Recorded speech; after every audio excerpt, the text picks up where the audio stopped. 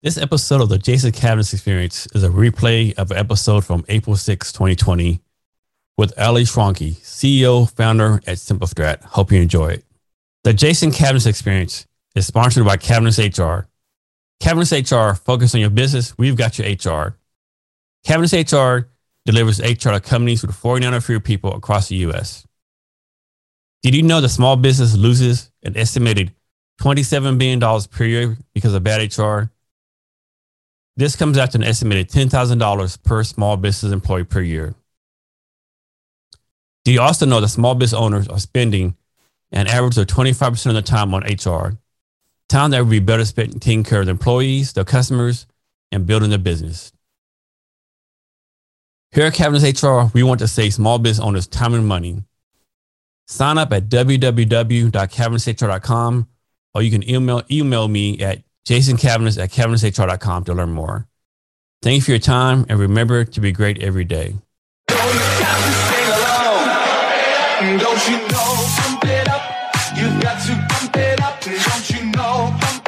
This is the Jason Cavness Experience, hosted by Jason Cavness.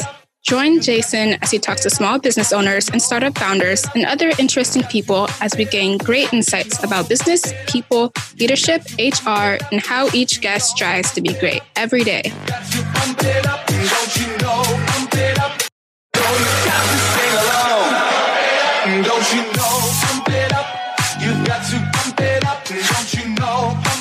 This is the Jason Cavness Experience, hosted by Jason Cavness. Join Jason as he talks to small business owners and startup founders and other interesting people as we gain great insights about business, people, leadership, HR, and how each guest strives to be great every day. Hello, and welcome to Jason Cavness Experience. I'm your host, Jason Cavness. Our guest today is Ali Schwanke. Ali, are you ready to be great today? I sure am. Let's do this. Ali is the CEO and Chief Marketing Strategist of Strat, a content marketing agency that helps B2B and SaaS companies break through the noise and get better results from their content marketing programs. She has 15 plus years of experience in marketing. As an entrepreneur, Ali says she's had her fair share of HR wins and challenges. Learn how she puts strategy first, whether that's recruiting new employees or generating results for clients, plus best practices for your content to stand out from the competition. Ali, thank you for being here today. I really appreciate it. Yeah, thanks for having me. I'm excited to chat about content marketing and all things content related. Yes. So Ali, you were just recently named as host of HubSpot Hacks, correct? Yeah, we launched that series. It's HubSpot tutorials, and I think we just hit 1,500 subscribers on YouTube recently. So it's growing strong. So Ali, talk about you actually have two companies now, correct? Yeah, I have an agency that we are a content marketing agency for B2B and SaaS companies. Again, back to that bio, helping them break through the noise with their contents and create content that performs. And then we've been working on a software platform for marketing strategy, and that's called Brand Plan. And we've been working on that for about the last year and currently growing our wait list as we finish the product itself. So you started the Strat before Brand Plan, correct? I did. Yeah. Strat started about 4 years ago, and it came out of the name obviously has strategy short in it, but it came out of a need to want to get people back to that foundational aspect and then really build off of that to create programs that don't just like answer the quick win side of things, but they get them long-term growth opportunities as well. So started that and then found the opportunity to weave software into that, which is where Brand Plan came from. So Ali, most people can't handle working 9 to 5 and even more can't handle one startup. You have basically two companies. Like, how are you doing this? Like, you're not sleeping or what's going on here? Yeah, if there's one question that I've gotten in my career, it's when do you sleep?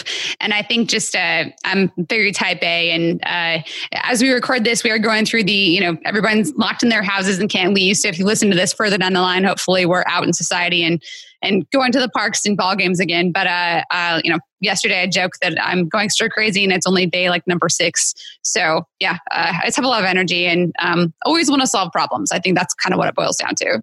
So is marketing your background? Well, it's funny because I wanted to be a surgeon in college. And so I studied pre-med and I do love solving problems. And I think really great marketers solve problems and they look at the whole world as a problem, not like a campaign to be launched, right?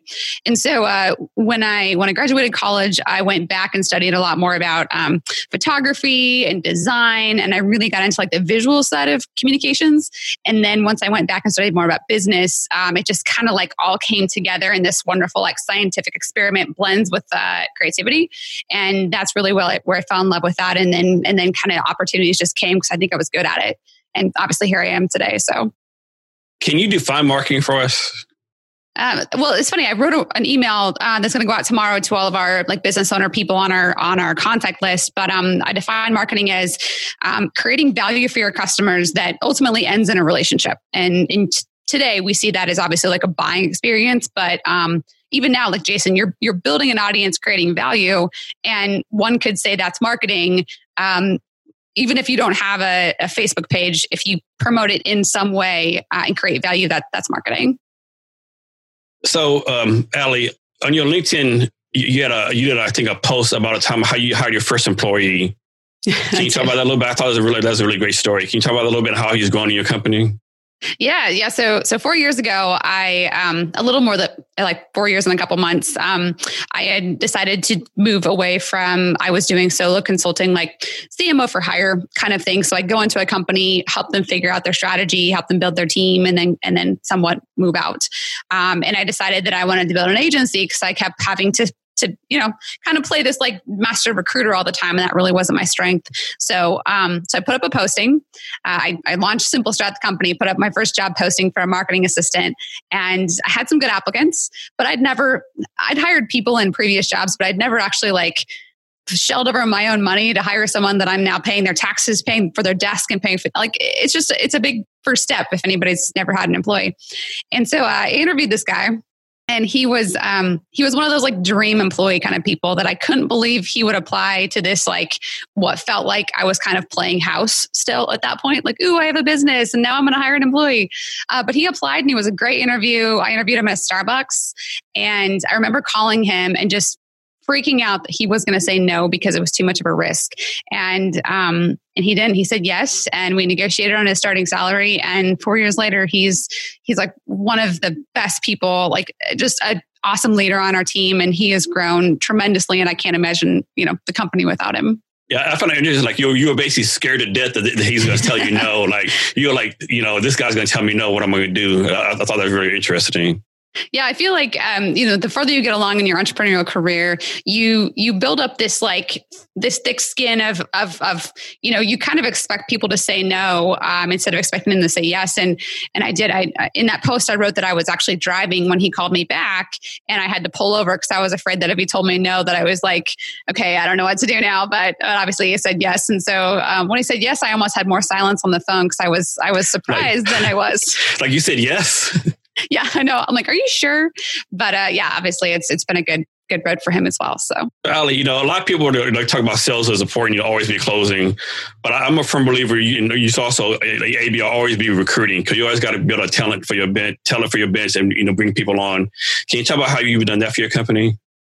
Yeah, I think that that advice, Jason, I wholeheartedly believe that myself. I think that when I was on the employee end, I remember one company that I got asked to join their team after I'd left a previous job. And this was kind of the thing that drove it home for me, is this person had said, yeah, we've been watching you for a while and we wanted to recruit you, but we were afraid that they were a client of that company. And they were like, we were afraid that we were going to offend them if we actually tried to recruit you. And so what it told me as an owner is people are looking and watching your performance long before you're ready to make a move as an employee. And as an employer, I need to let people know that I'm not like creepily watching them, but like, hey, I think you have a lot of talent. I'd love for you to join my team someday. And so now I think as an owner, I've been more forthright in saying that. Like I've been known to say to people like, hey, I really think you're going to work for me someday. And they're like, okay, that sounds great. But I want to be inspirational and keep them informed as to what we're doing, so that when the time is right, it's not this, let me tell you about my company. It's more about what's it going to take for us to make this work. Yeah, I do the same thing. Yeah, you're going to come work for me one day. I do that all the time. So next, let's talk about content. So I think there's two things are thought out there. One is, don't push a lot of content out because you put out too much content is going to, water down your brand. No one wants to read all that stuff. And then you'll have people like Gary Vaynerchuk, like, more content, more content, more content. What's your theory on that? Yeah. So it's funny because I do appreciate a lot of the things that Gary Vee puts out. I think the challenge, if you're going from someone who's not created a lot of content to Gary posts every day, several times a day, people often don't peel back the external perspective and see he's got a team that's producing all of that for him. Plus, like, if he gets 4% engagement on a 5 million person following, it looks like he's got just like crazy amounts of followers. But like proportionally, he probably gets as much engagement as I do on my Twitter account, and I only have about 3,000 followers, right? So I think content these days, you can definitely produce too much, but usually what happens is people try to produce more because they think it's about the frequency and amount that they push out. And what I tell people, it's usually less about, like, frequency is important, but what's more important is showing up consistently. So if I say, Jason, every 2 weeks, I'm going to send you an email, I need to send an email every 2 weeks. If I'm going to post on Facebook daily, I need to post on Facebook daily. Because when you stop or when you alter that behavior, you suddenly open up the door to people trying to figure out what's going on with you. Oh, he hasn't sent an email in 2 weeks, but he said every 2 weeks. Is he okay? Is he still in business? And people do make up their own stories when you don't follow through on what you tell them. I also see a lot of people, like, there's a lot of COVID-19 emails going out right now, and there's a lot of them, but I swear I could just delete the name of the company and copy and paste them across every single brand because they're all saying the same stupid thing. It's important that we educate our customers, but for God's sakes, please give me a personal approach to how you're handling the situation, not just the same corporate, jargon that everyone else is using. So I think it goes down to like creativity, consistency of showing up, and then having you have to have something worth saying. And if you don't, you probably should re-examine your positioning, period. And that's a hard thing to swallow. So this is my pet peeve about all the COVID-19 stuff going on.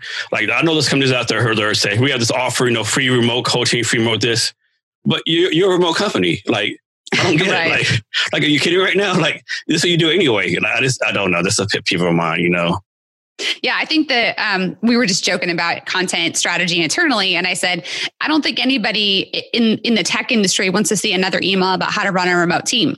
Now, what you might want to see is, can banks even go remote? Here's 5 roadblocks you're going to run into. Because a bank is used to being in a bank every single day. So they're going to have the article that you wrote about being remote when you are a virtual technology software development company is not the same value proposition that a bank needs to hear right now. So I think now is a very, very unique time to create that really specific content for a specific industry that's going to be facing this COVID crisis in a very unique way.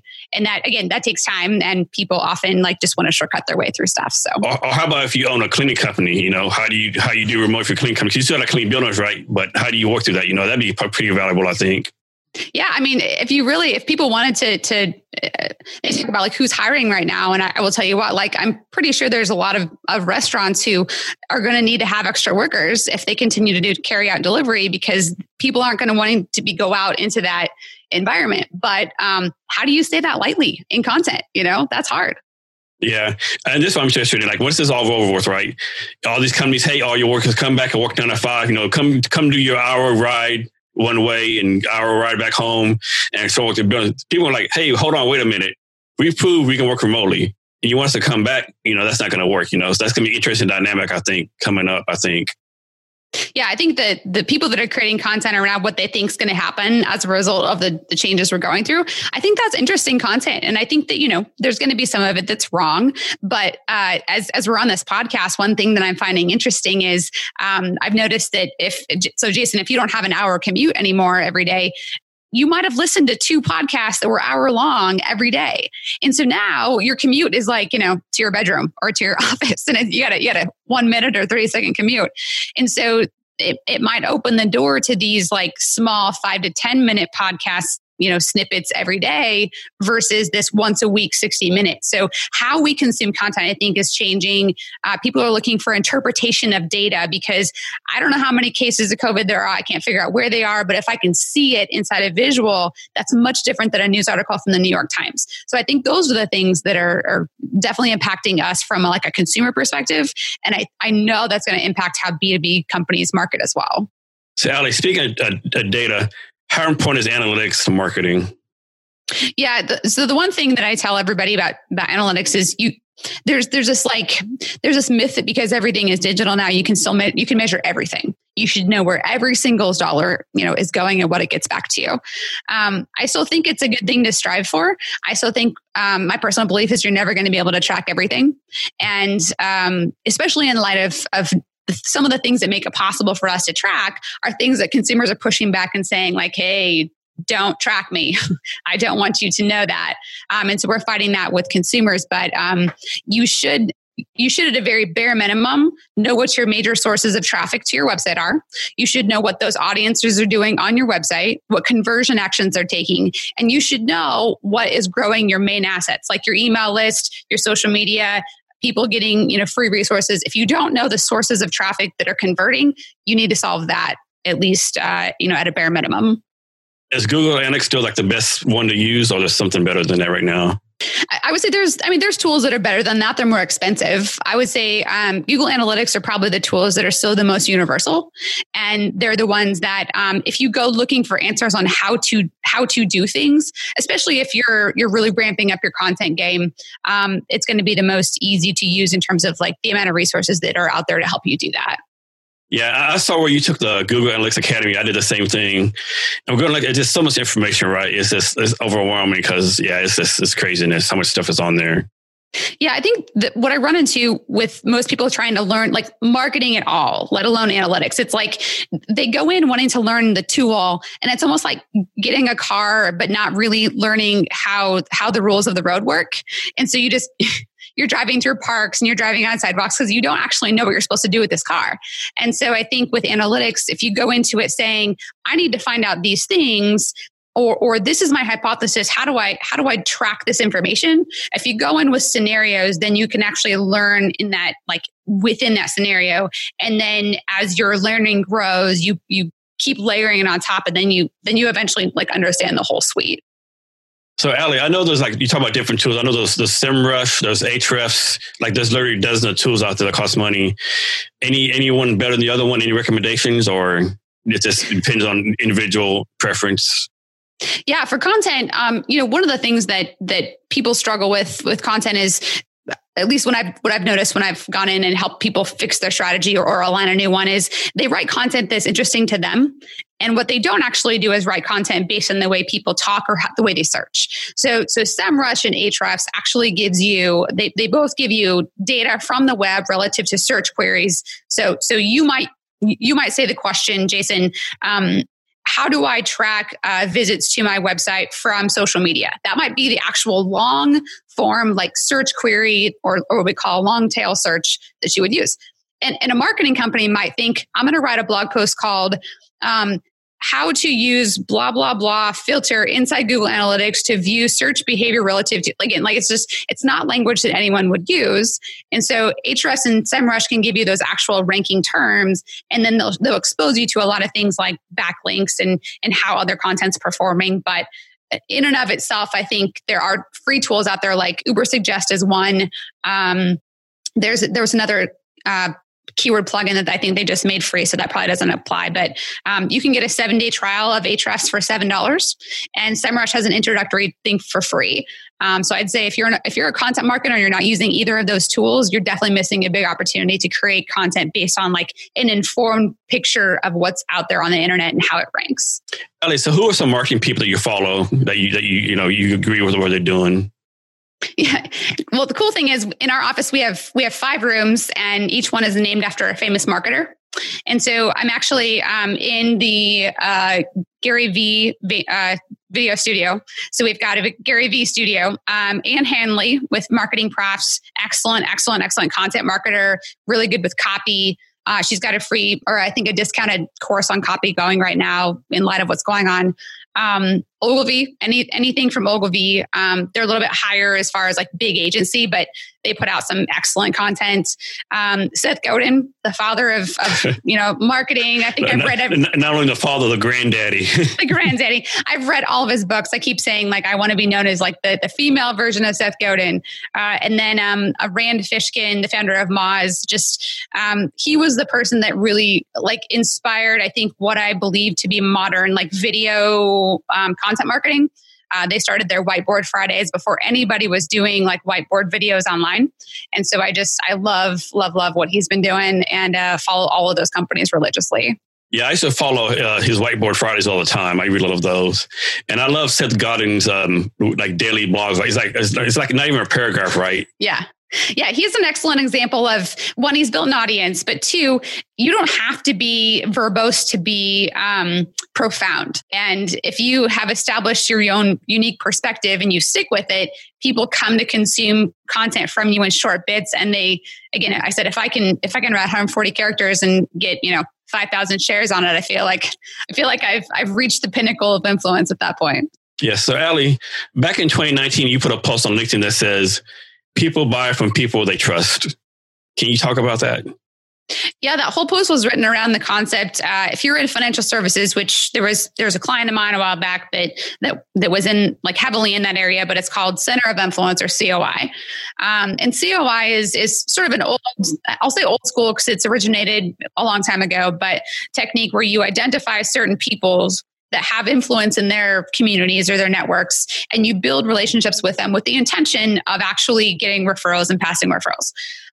Now, from a broader perspective, I think what I'm noticing in marketing is you're seeing sales development representatives who used to be known as just like pick up the phone and try and schedule the meetings. They're having to create as much awareness for their brand as they are for the company. So if you haven't read, it's called Fanatical Prospecting by Jeb Blount. Awesome book, but he's got a whole chapter in there about how to do social selling. And I would say that it's not even selling, it's social influencing. And so people want to buy from people, and nobody says, I love company XYZ because of the logo. They love the experience, which comes from the humans. And I think that's the future of content marketing. And obviously this podcast that you're hosting is key of that. Ali, who's your target customer? So on the Simple Strat side, our target customer there are CMOs and VPs of marketing inside of SaaS companies, SaaS technology, and B2B service companies. From Brand Plan, that platform is actually built so that any B2B company can load in their marketing strategy, load in the research that they've found about their customers, all of their brand standards, brand guidelines, messaging, and then actually plan campaigns and share that with their whole team. So in that case, it's more about just B2B companies probably have at least 2 employees or 2 marketers or more. But we're building the wait list over there yet. So not actively acquiring customers yet. And so do you focus on startups as well? We do help startups with projects. Startups typically are a little bit more volatile when it comes to like doing what we would call like a partnership, like a content, like where we're actively helping them on a monthly basis, unless they're venture backed. And, in that case, they've usually got some targets they have to hit. So, but a lot of times startups, they need like, hey, what should we do here? So let's do a 30-day engagement where we help them figure XYZ out, and then they kind of go on their ways. So how is the startup community in Nebraska? Is there even one there, or how's that? Yeah. So where I'm based in, we actually have a very, very active startup community, and in fact, our startup that is involved in this like giant picture that I just described, Brand Plan, just got one of the local grants that is awarded to startups. So we actually have some good support from the government here as far as like grants and funding and that kind of thing. It is definitely more difficult to raise money in the Midwest due to the little bit more conservative mindset. And the fact that you can't throw a stone and hit a startup on every corner here, which is both good and bad. So, but I would say that, there's a good community of fellow supporters, and you can definitely reach out and build connections and resources here. So Ali, next, can you talk about your journey, your entrepreneur journey? Like how do you even decide to become an entrepreneur, and like the pros and cons of what you've been doing so far? Becoming an entrepreneur, I think, is one of those things you're born with. But for me, I didn't quite realize that till I was, past the point that everybody else thought that I should have been an entrepreneur before I actually made the move. Hindsight's always 2020. I look back, and in high school, I had a cake decorating business. So I actually worked at the local Pizza Hut, and I would sell cakes to customers. And my boss actually thought it was fine. So I would tell them all about my thing, and then my friend and I would bring cakes in and actually have them in the back room, and then bring them out and sell them, which probably would not fly today. But we were doing that. I had a photography business, so I always had some sort of side hustle. And then ultimately, I pitched an idea at a startup weekend, and it was this health and fitness app. It was actually a really good idea. We won the competition. We had a working application, and then encountered the problem that almost every startup goes through. And that was the people that felt the pain didn't want to pay for it. The people who would pay for it didn't feel the pain. So it was this like multi-sided realization that you got to follow the money. And if the money's not there, then you got to figure out, how it's going to get paid for. And ultimately, that's when I decided to just move into the consulting world, and then eventually, launch my own companies. And that was about 7-8 years ago. So. Yeah, I remember reading something similar that there was a study that said most entrepreneurs, like when they were kids, they either had lemonade stands or had a side hustle, or like they did something, So it's always been their blood system, so to speak. Yeah, nobody in my family has ever owned a business. Nobody in my family has ever launched anything out of thin air, I guess you could say. So I honestly didn't realize as a child that was a thing. I went to school because that's what I thought you did. And college was wonderful. I learned a lot of things in college, but I learned everything that I know about business by working in business and working for very smart people, and then working with very smart people. And to be honest, failing, a lot. So school of hard knocks, I think, as well. That's something I think people don't realize when they start a company, how many times you're going to hear the word no over and over and over again, right? Yeah, I don't know. Have you seen that 100 Days of Rejection experiment on like a TED Talk? Yeah. Yeah, that's one of my favorites. I go back to that often because I think back to that like comment that I made about that employee who I thought was going to say no. So many times in life we like build ourselves up to hear a no, when in fact we should just ask, because we might actually get a yes. So. Yes. Ali, can you talk about why human resources is important? Yeah. So human resources at our company, I still am our human resources officer, I guess you could say. We have we've employed some external help along the way with, things of legal aspects, or, we worked with a recruiter for a while. But I think, if the way I see human resources as a small team is definitely improving that experience. Like, what does the employee want to get out of this? Do they understand their role? How do we deal with all the logistics? Like we just deployed Guesto as a platform to manage like time off and payroll and that kind of thing. But at the end of the day, it's about making sure that they get to where they want to go. It's a seamless experience, and then we get value out of that allows the business to grow. Ali, what's your vision for your two companies? Like what's the long-term plan? Yeah, the long-term plan is to, so Simple Strat, we have a couple of other technologies that we've actually come up with over in that company. And we want to continue to provide value from a content perspective, and probably keep that team rather small as we continue to grow technology out of that.